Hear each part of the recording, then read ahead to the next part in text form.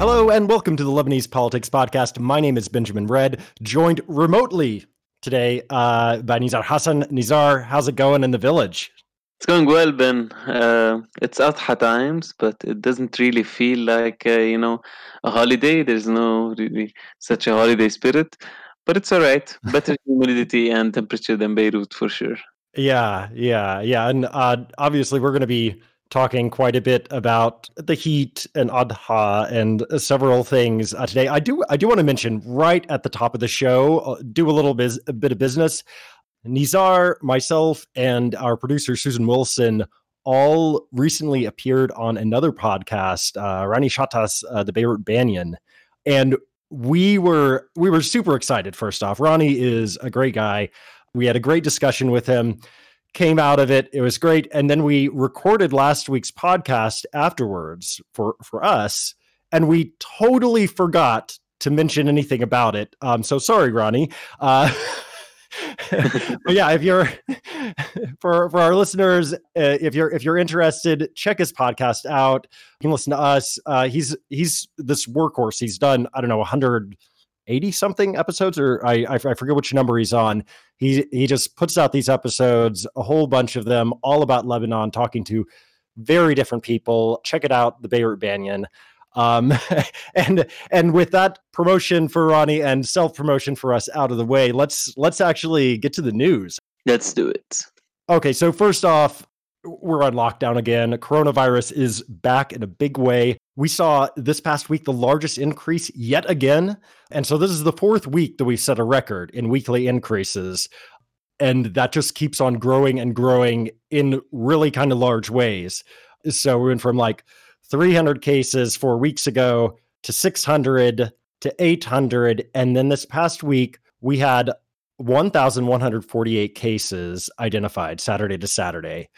And the day before, on Friday, that was the first and only thus far day with over 200 new cases. And so we definitely are in the upswing here. We're definitely seeing a huge wave in Corona. And now we have an active case count of 2,733 as of Saturday. We're recording this Sunday before the numbers come out.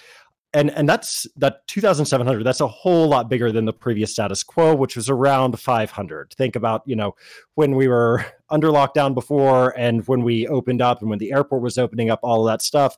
That base level 500 active cases has more than quintupled now.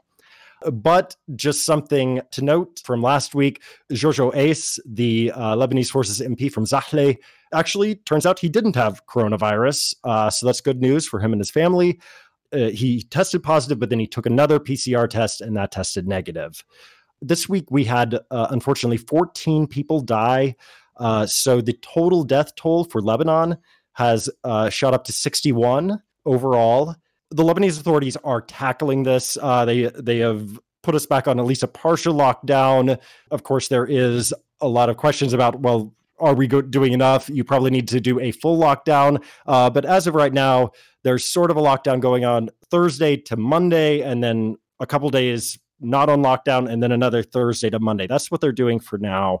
There's no curfew or license plate driving restrictions. But this is sort of like the initial attempt to try to get this under control. But right now, everybody's talking about hospital capacity. Right now, we have 143 cases in the hospital and 32 in ICUs, the intensive care units. The ICU capacity here is critical. Now, you would think 32, that's not a huge number, but the problem is we might quickly, as we mentioned, grow to exceed that capacity. We have about 260 beds, according to Faras Abiad, who is the director of the Rafiq Hariri University Hospital, the sort of the main public hospital that's taking on the coronavirus epidemic. And the worry is that the hospital capacity could be exceeded in a very short amount of time, perhaps as little as 2 weeks. Along with this, I think that there's a debate about public and private hospitals and the capacities and who's doing what. Abiad said that our true ICU bed capacity depends on a question: why aren't more patients being admitted to the private hospitals? And it seeming to suggest that perhaps the private hospitals are not carrying their weight in all of this. And then Abiy had also called out private hospitals recently for not being prepared for outbreaks among their dialysis patients, saying that dialysis patients had been referred to his hospital from other hospitals. In Lebanon, most of the hospital capacity is in the private sector, which is sort of semi-private, right? Because they do receive public funds and the state is late in paying those. And so all these private hospitals are in a bad situation financially. The situation probably isn't too much better in public hospitals that have had a lot of issues with finances and paying employees in recent years. Yeah, and there's this whole issue with, I mean, they are private hospitals, but they rely so much on people who come with the National Social Security Fund coverage, or on the expense of the Ministry of Health, etc.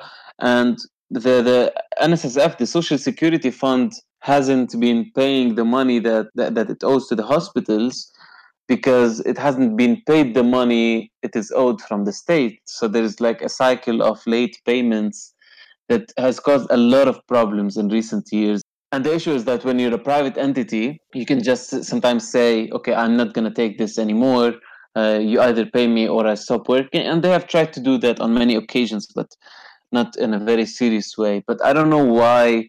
Like, we should dig more into like the issue that Abiyad is raising concerning the share of private hospitals when it comes to coronavirus. Right, because right now it seems as though public hospitals, which are in probably even a weaker position in many ways than private hospitals, are carrying the bulk of the load for the COVID-19 outbreak. When, on the other hand, you have some extremely wealthy institutions in, private hospitals that definitely could be doing a whole lot more than what they are doing right now, and they don't seem to be. That seems to be the implication from this. Obviously, hospitals, whether they are public or private, have to deal with the economic issues in the country. We already mentioned the fiscal ones, but also the monetary ones. Basically everything is imported in the health sector, and so the lack of access to foreign exchange makes that very, very difficult to get supplies and everything. And we've heard, for instance, PPE is quite low. And then the other thing that has really come to the fore in the past few weeks is electricity. And there was an excellent piece in the Telegraph by Abby Cheeseman this week. She went down to Rafik Hariri University Hospital and talked to people there. And it turns out that 2 of their 6 generators are out of order, according to their head of maintenance, quoted in this article. They are relying on donations of 30,000 liters of fuel to keep the hospital running because the state electricity isn't there as much as it used to be. It's struggling to buy spare parts, of course. Probably these parts have to be imported. And they've already had to cut the air conditioning to parts of the hospital due to the fuel shortages. So Rafik Hariri University Hospital is clearly bearing the brunt of this, and it is very much under strain right now. Their ICU is almost full for COVID. So right now we seem to just be, on the precipice. Because if the number of cases exceeds our hospital capacity, then we're going to start seeing the mortality rate rise significantly. And speaking of electricity more in general, it seems to me, Nizar, I don't know if this has been your experience, but we definitely had more electricity in my part of town during Adha, during the holiday. Yeah, we've definitely seen an improvement over the last few days, for sure, in Beirut and in other areas. It's not the normal. It's not 3 hours cut in Beirut, 10 or 12 hours in other areas. It's more than usual. It's more cuts than usual. And there are some weird things happening. Like, a couple of minutes ago, my 4G just was deactivated at the same time that the electricity went off. So it might be related to the station not being powered by an immediate generator here in Shuf. I have no idea. Anyway, it's back to something closer to normal, but it's not resolved yet for sure. Yeah, and I think that case of the internet going out is going to start happening more frequently. I've experienced that before, both like Wi-Fi and your mobile data connection, both cutting simultaneously, usually just for a few minutes. And just this past week, we saw, internet go down in downtown of all places because Ojero couldn't keep their generators running, reportedly.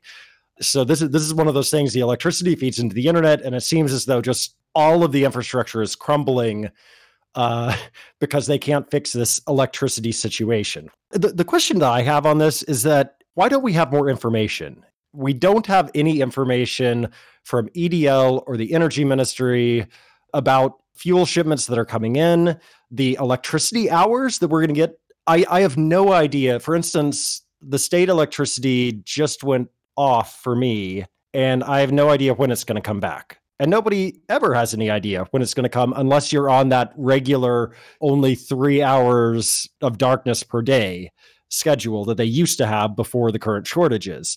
And so if we had, reformers, or if we had, people who are running things well, I think at EDL or at the Ministry of Energy, at very least, they would be trying to get us some basic information so that people can plan their lives, they can plan their days, they can plan their energy consumption.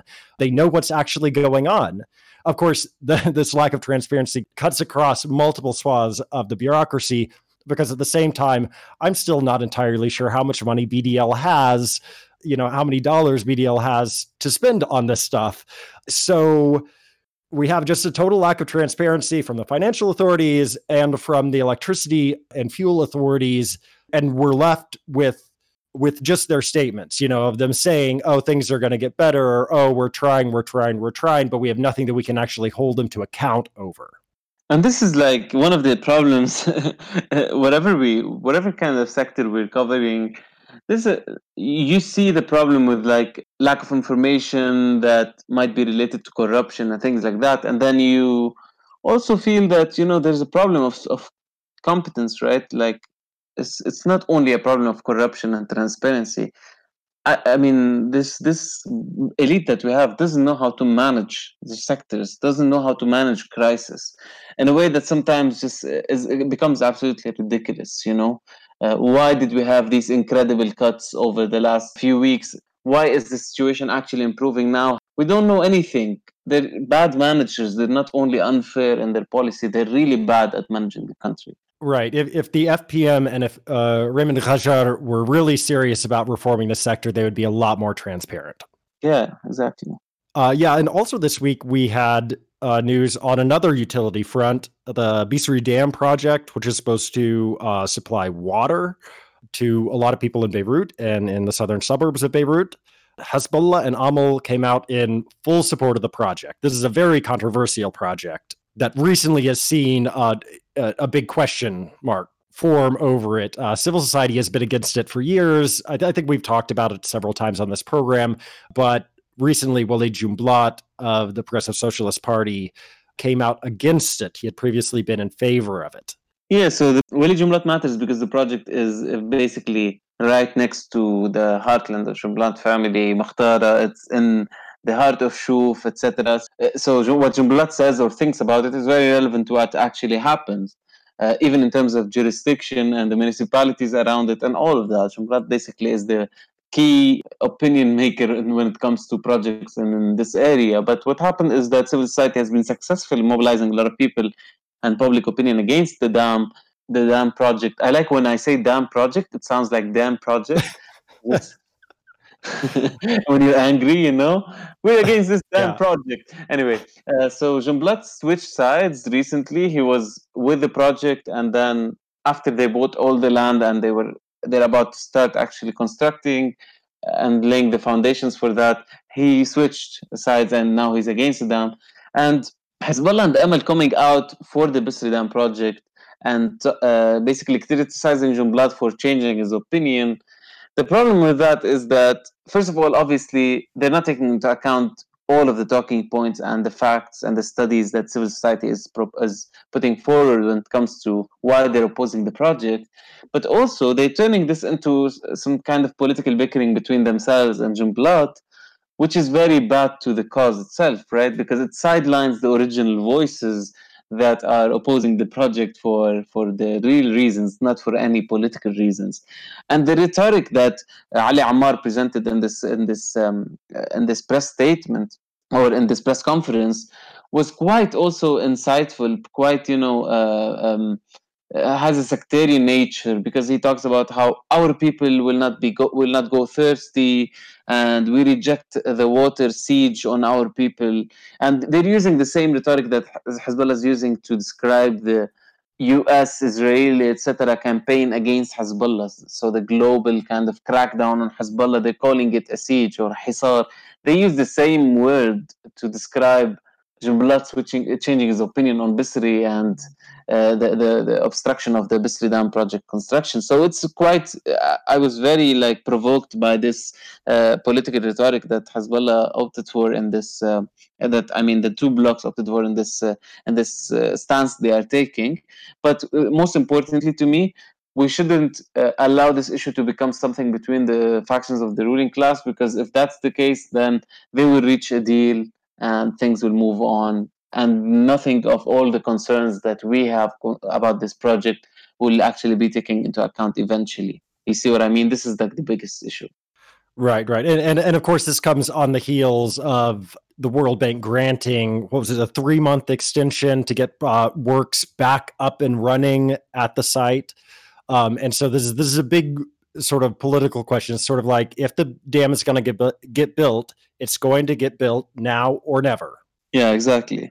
So it's now all about, like, the reality is all about what happens on the ground, how the government is able to ensure that, to bring back basically Jumblat to its side, and ensure that any opposition to like any physical opposition by protesters, because there are protesters camping there and preventing things from happening. This is an actual mobilization happening on the ground, and the key thing is for the government to kind of co-opt some of these people, or to end this opposition, especially its physical manifestations. So I think the biggest line of communication that will be active on that in that sense now will be the line between Hassan Diab and Walid Jumblat. Let's see if it reaches anywhere.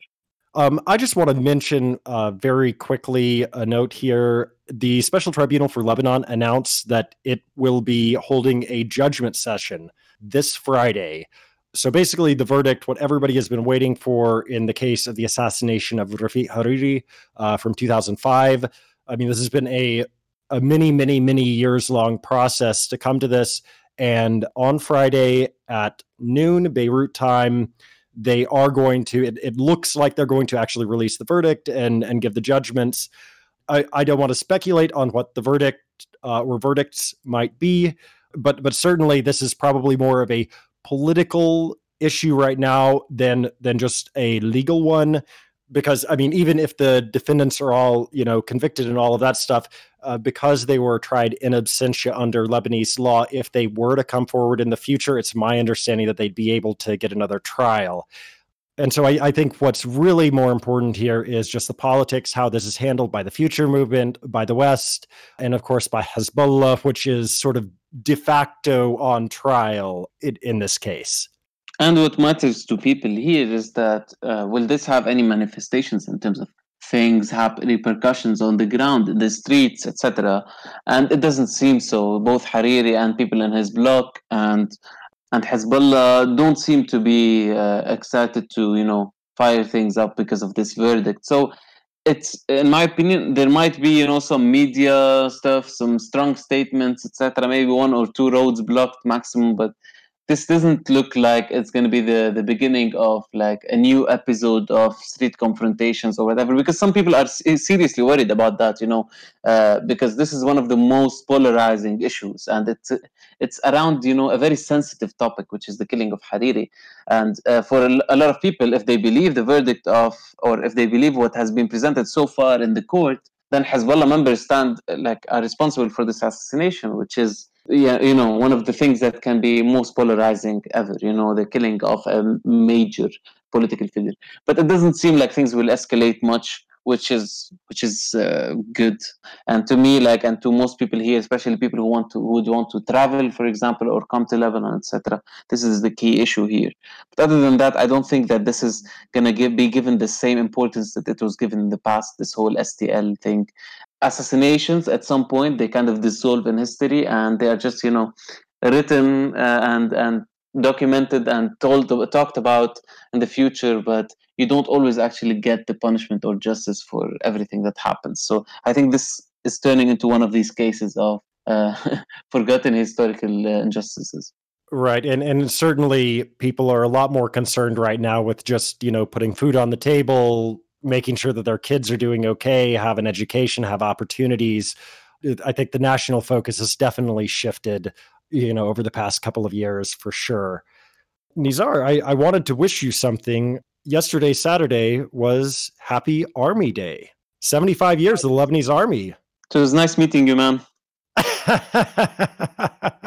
I mean, I've never been congratulated for this day before, and I thank you for your initiative. It was a bad joke, to be honest, this time, because the army is not, if it doesn't fail to surprise us recently with its stunts. It's going more on the aggressive side. It's becoming, it's claiming this whole sacred army thing and trying to push many PR stunts that don't always work. So what they did this time is that they had they had a concert, a musical concert with a lot of big names, mostly male singers that are very famous in Lebanon, singing stuff about Lebanon and the army and etc. But also they had one song that was being performed by a choir of a lot of people, and this song, it's a Majida Rumi song, one of the iconic singers in Lebanon, and the song is very old, very well known. It says it's about Beirut and how Beirut is rising, etc. And it says the revolution is born from the womb of sadness. Okay, الثورة تولد من رحم الأحزان, and um, for some weird reason and in a very hilarious way, what happened is that they covered basically these lines. So the moment that they are singing these lyrics, there's a weird la la la la la la la la la la la covering the actual lyrics of the song. Yeah, I've never seen something so absolutely ridiculous. And it was like, it's very petty, right? Like, are you trying to basically omit the words that are related to thawra and suffering, while people are literally suffering like they haven't for a long time? It's very disrespectful, but also quite anti-revolutionary and just not justifiable by any standard, right? Well, I mean, and also to do this in what is a pretty popular song, right? Like most people knew the words, and so they knew when they were singing la la la la la la la what they were covering up, right? And this is the punchline, right? This is the punchline. This is like the sentence that kind of moves people and is emotional, etc. Anyway, it was a really big, really bad joke. Like I don't know who made this decision, but I don't know how, like, the company managing the event, ICE Corporation or whatever, or the army or the musician. It's a very famous musician who was leading the choir, etc. Like, who gave the green light to this like ridiculous choice? Anyway, Yeah. the pro Thawra people responded by making the omitted sentence the number one trend on Lebanese Twitter. I think it still is, since yesterday night. We're recording this on Sunday, obviously. And the problem, I think, with all of that is that the army is kind of, I think, sometimes going out of its way to harm its own like reputation. The last thing, if you remember, the last PR issue with the army was when the army was suppressing protests in Tripoli, and reportedly through the rubber bullets they killed Fawaz Samman. One of the protesters is also a friend of the brother of my comrade Fatima. And when this happened, right, the army responded because there was a lot of attacks and criticisms against the army on social media, etc. The army responded by publishing this video of soldiers distributing food packages to poor families, which is a government program, and the army was basically the manpower implementing it, and with a statement basically saying, "Is this how you pay back the favor?" or something like that. It was a really big PR tragedy, and they removed the video quite soon after that, in the same day. But also, there's another controversial thing that happened on Friday, which is a clash between army troops and people in the north. The army was trying to intercept a truck of smuggled livestock, sheep or whatever, and the locals were angry. They blocked the road, so the army, to disperse them, shot rubber bullets at the protesters, and one of the protesters was moved to hospital and he died in hospital. This is according to the army statement. So this is the second time that happened, and this time it's Luay Satem who died. So what is the army really learning from these experiences? And it's really, is it doing anything apart from the PR stuff? Yeah, I think that the details on this are a little bit unclear. We don't know exactly how it was that Mr. Saltham was killed, but we do know that something went terribly wrong when it appears like locals were just trying to get some sheep for Adha, their holiday celebrations, and certainly this is just another case where the army has used force and something really terrible has happened, and the army has failed to provide us with enough details for us to really know what happened. And that's pretty much it for the news, other than the really big news item that happened this week. And that's, of course, what happened down on the southern border on Monday. Now, prior to this, Israel had struck Hezbollah in a raid near a Damascus airport and had killed one of their members, Ali Kamal Mohsen. And of course, we know whenever this happens, Hezbollah has committed to responding, right? So everyone was expecting some sort of a response. And we don't know if we got it or not, but it seems like there's still more to come, right? I think, Nizar, you did a pretty good job of breaking this down into what we know happened and what we don't know. Yeah, so as you said, the most important background is Israel's basically attack south of Damascus that killed Ali Kamel Mahsen. And there's no question about whether Hezbollah will respond to that or not, because Nasrallah made it clear last year, as you're saying. Nasrallah made it clear we will respond to any attack from Lebanon specifically. Anyway, on Saturday, the Lebanese army announced that there were a lot of Israeli jets basically over the country, 29 violations of Lebanese airspace by Israeli jets in the past 48 hours. And people were just feeling it. Apart from the army statements, people were hearing the jets on lower altitude than usual. So it was quite clear that Israel was looking, was surveilling, was trying to find out what Hezbollah was about to do. And on Sunday, one of Israel's drones actually crashed in South Lebanon. Also, like many other drones were reported to be active in the same day. So we're talking about a lot of Israeli activity trying to basically prevent what could be a Hezbollah response. And the drone was not, apparently was not brought down by Hezbollah or anyone else. It probably fell for a technical failure, according to some reports I've seen. But there's no confirmation of any like a confrontation that led to this drone crashing. It's just a detail, basically. But the main thing happened on Monday. And what definitely happened is that Israeli media started reporting that Hezbollah targeted an Israeli tank with a Kornet missile. Okay, and this news item was reported in English and Arabic, etc. It went around. At the same time, the Israeli army went on a mode of alert. First of all, they told people in nearby Israeli settlements to villages to stay at home, and then they started shelling areas of South Lebanon across the border. And this is what we know. This is what definitely happened. We don't know more details than this for sure. But just to make sure, sorry to interrupt you, but just to clarify, we don't know that Hezbollah actually shot that Kornet missile, but we do know that it was reported, that this is the story that got out afterwards. Exactly, right? exactly. So Yeah. it was. I'm just telling what the Israeli media reported in terms of the missile. It's not confirmed at all, and I will talk about that in a second. But anyway, the shelling damaged also one civilian house, and the Lebanese family was in the house.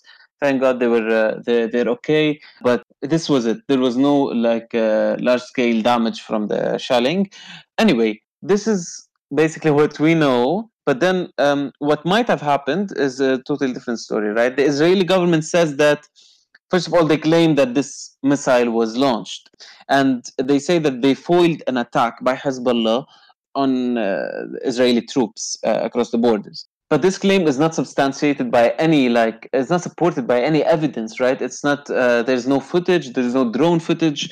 So there's no reason for someone to believe the story just because they said it. But the Israeli story, just to be clear, is that 3 or 4 Hezbollah troops crossed the borders, infiltrated, were trying to attack Israeli troops, and then the IDF forces saw them and they attacked them, etc. This is the story. And then Hezbollah said there was no operation by its members there. There was not even one shot fired by Hezbollah people. All the fire, they said, was from the Israeli side. Because of Israel's panic about Hezbollah's retaliation, this made them very anxious and very, troubled, and they basically created this whole fake story of fake incident. This is Hezbollah's position, and Hezbollah, as we said before, made it clear that a response is actually coming, but this was not it. And one scenario that was basically hinted at by Wiam Wahab, the Druze politician who was close to Hezbollah and specifically to Wafiq Safa and Hezbollah, a high-level official. Wahab said on TV that what might have happened is that Hezbollah sent, a bunch of people to do some surveillance to understand what was happening there, reconnaissance mission, whatever. But it was not a military operation. It was not like an attack. And this story might make sense. In my opinion, it's the most believable story that, Hezbollah sent some soldiers. They were detected by Israeli forces. They shelled the areas. They tried to kill them, etc. This might be the story. To say that there was no Hezbollah involvement at all and the Israelis just completely panicked and they started shelling for absolutely no reason, I think is quite naive to believe. I mean, I wouldn't believe that storyline. At the same time, Israel, I think, just created a whole fake thing that happened with the missile and everything, because if there was a missile and all of these Israeli jets and drones in the air, we probably can't see some footage of that. And even inside Israel, by Israeli media, there's a lot of skepticism around whether this actually happened, whether the government is telling the truth or not, because relatively recently, last year in September, the government was not very transparent about the clash that happened between the IDF and Hezbollah, also in the same area around Shib'a farms. Back then, if you remember, Hezbollah fired missiles targeting Israeli vehicles in response to something else, obviously. And what happened is that there was a helicopter that looked like it was transporting bodies. So Hezbollah claimed immediately after they saw this, Hezbollah claimed in a statement that it killed and injured many soldiers from the Israeli side. And then Netanyahu came out and said, no, there was no injury, not even a scratch on any soldier, etc. And then media reports the next day, Israeli media and global media was reporting that it was actually a ruse. It was a theatrical thing. It was not real. And what happened was the blood was fake, and this is what media reported, right? That this did not really happen. There was no evacuation of wounded soldiers, and that the Israeli government or the defense forces did this in order to trick Hezbollah into thinking that the mission succeeded and they killed or wounded soldiers. And all of the details about how the Israeli defense establishment kind of shut down any media reporting of the truth during the day to make sure that Hezbollah doesn't escalate its response. A lot of details. I think it's an interesting story, but the point is that there's not a lot of confidence in what the government says and what the military says, including by Israeli media now, when it comes to border clashes with Hezbollah, because there's probably a lot of agenda involved more than just truth telling. Right. If you claim that a missile was fired at you, but you don't have any footage or evidence, or at least none that I've seen, then that raises some questions, right? Yeah, exactly. But the point here, I think, is that we're in a new phase of confrontation between Hezbollah and Israel, which is basically tit for tat thing. You target someone in Syria, we respond from Lebanon, and this seems to have been established now and probably accepted by both sides. At the same time, it doesn't look like any of the two sides is looking for a real escalation or a real war for, I think, very different reasons. But neither Hezbollah nor Israel seems so excited about that. Right. So I mean, it sets up the situation where now I think most observers still expect Hezbollah to respond or have another response. depending on what actually happened on Monday. And the question then becomes, if they do that, well, how do they keep this, on both sides, how do you keep this from sort of spiraling out of control? Things can go wrong whenever you have something like this, something kinetic like this. So how do you tamp things down, make sure nothing spirals out of control so that you don't actually have a war on your hands? Yeah, exactly. But to me, as someone who is not very knowledgeable about military affairs, to be very clear, to me it seems like Hezbollah is not in the best position here because the Israelis are panicking, right? It's very clear that they are, on the watch for anything, and they just have to. And Hezbollah's strategy here is that you have to wait and see how we will respond. This is what they did now when they released a statement saying the response is definitely coming. This is literally what they said. So it's basically wait and you will see. It's basically keeping keeping the Israelis on their toes and in this full anxiety mode. But at the same time, I feel like what Israel has been doing is actually successfully targeting, assassinating people from Hezbollah in Syria, while Hezbollah's response is limited in the damage that it inflicts on the Israelis, right? Because if they kill one of your leaders, which is what happened before, they killed, for example, major figures from Hezbollah or military officers, etc., in Syria, and they respond by targeting a vehicle and no one is injured or killed, etc. Like it's not the same kind of damage. It's not the same size. It's good for public morale, maybe for Hezbollah supporters, etc. But I don't think that there's quite a balance there. So it Right. raises the point of what is Hezbollah actually, what situation, what setting would Hezbollah benefit from more in the future, and what would it do to get to that point? So that's a whole big question, and I prefer to talk about it with someone who knows this shit. I think we should definitely come back to this because, of course, all of this is going on against the backdrop of UNIFIL's mandate being renewed. That'll be at the end of this month. The Israelis are pushing, I guess, to give UNIFIL more powers so that they can fully enforce 1701. That's something that just politically isn't really feasible to do and would end up discrediting UNIFIL as an organization, in my opinion. But then there's also just sort of the larger question that a lot of people have been pointing to as well, which is that Trump isn't doing so good in the polls in the United States, and because Trump and Netanyahu are besties, Netanyahu may have a lot less freedom of action. If Joe Biden wins the White House. Obviously, it's way too far out from the elections to make any solid predictions as far as that goes.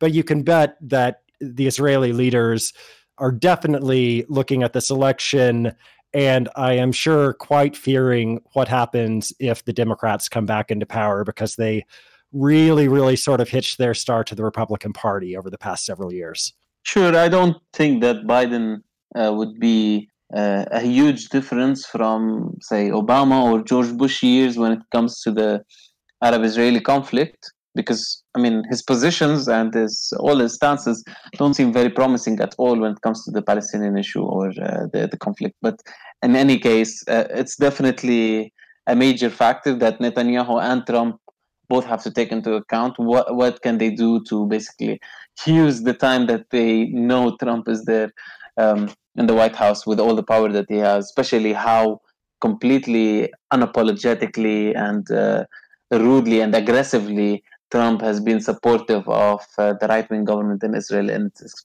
expansion, annexation, aggressions, everything.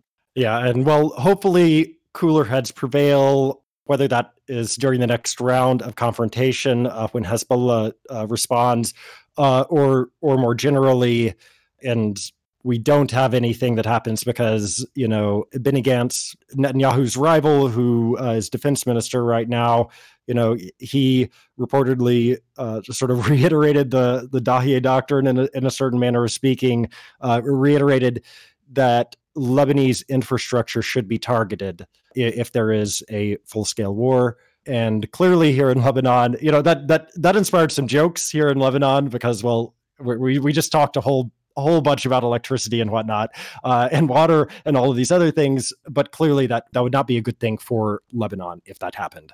Yeah, exactly. I mean, that's the last thing we need, right? Yeah. on top of everything happening from the economic crisis and the social catastrophe that we're seeing, this would definitely, like a war would definitely be one of the worst things that can happen to the country today. I mean, how many disasters can one country have? Yeah. Yeah, exactly. So yeah, hopefully this doesn't happen, but unfortunately you're not dealing with like reasonable people in this case. You're talking about one of the most, criminal governments the history I've ever seen, in my opinion. Especially in modern times, when it comes to like how rude you can be and dismissing all concerns related to human rights and human dignity and land and sovereignty and everything. So with the Netanyahu in power and his former rival Gantz being his defense minister now, and being in coalition, there's nothing good to expect at all from the Israeli administration, obviously. Well, on that hopeful note, I think I think that's it. We'll leave it right there. Thanks so much for joining us. Of course, we'll be in tune with all of the developments happening over the next week, and hopefully we will be back next week with another episode. Until then, I'm Benjamin Red. I'm Nizar Hassan. And this has been the Lebanese Politics Podcast.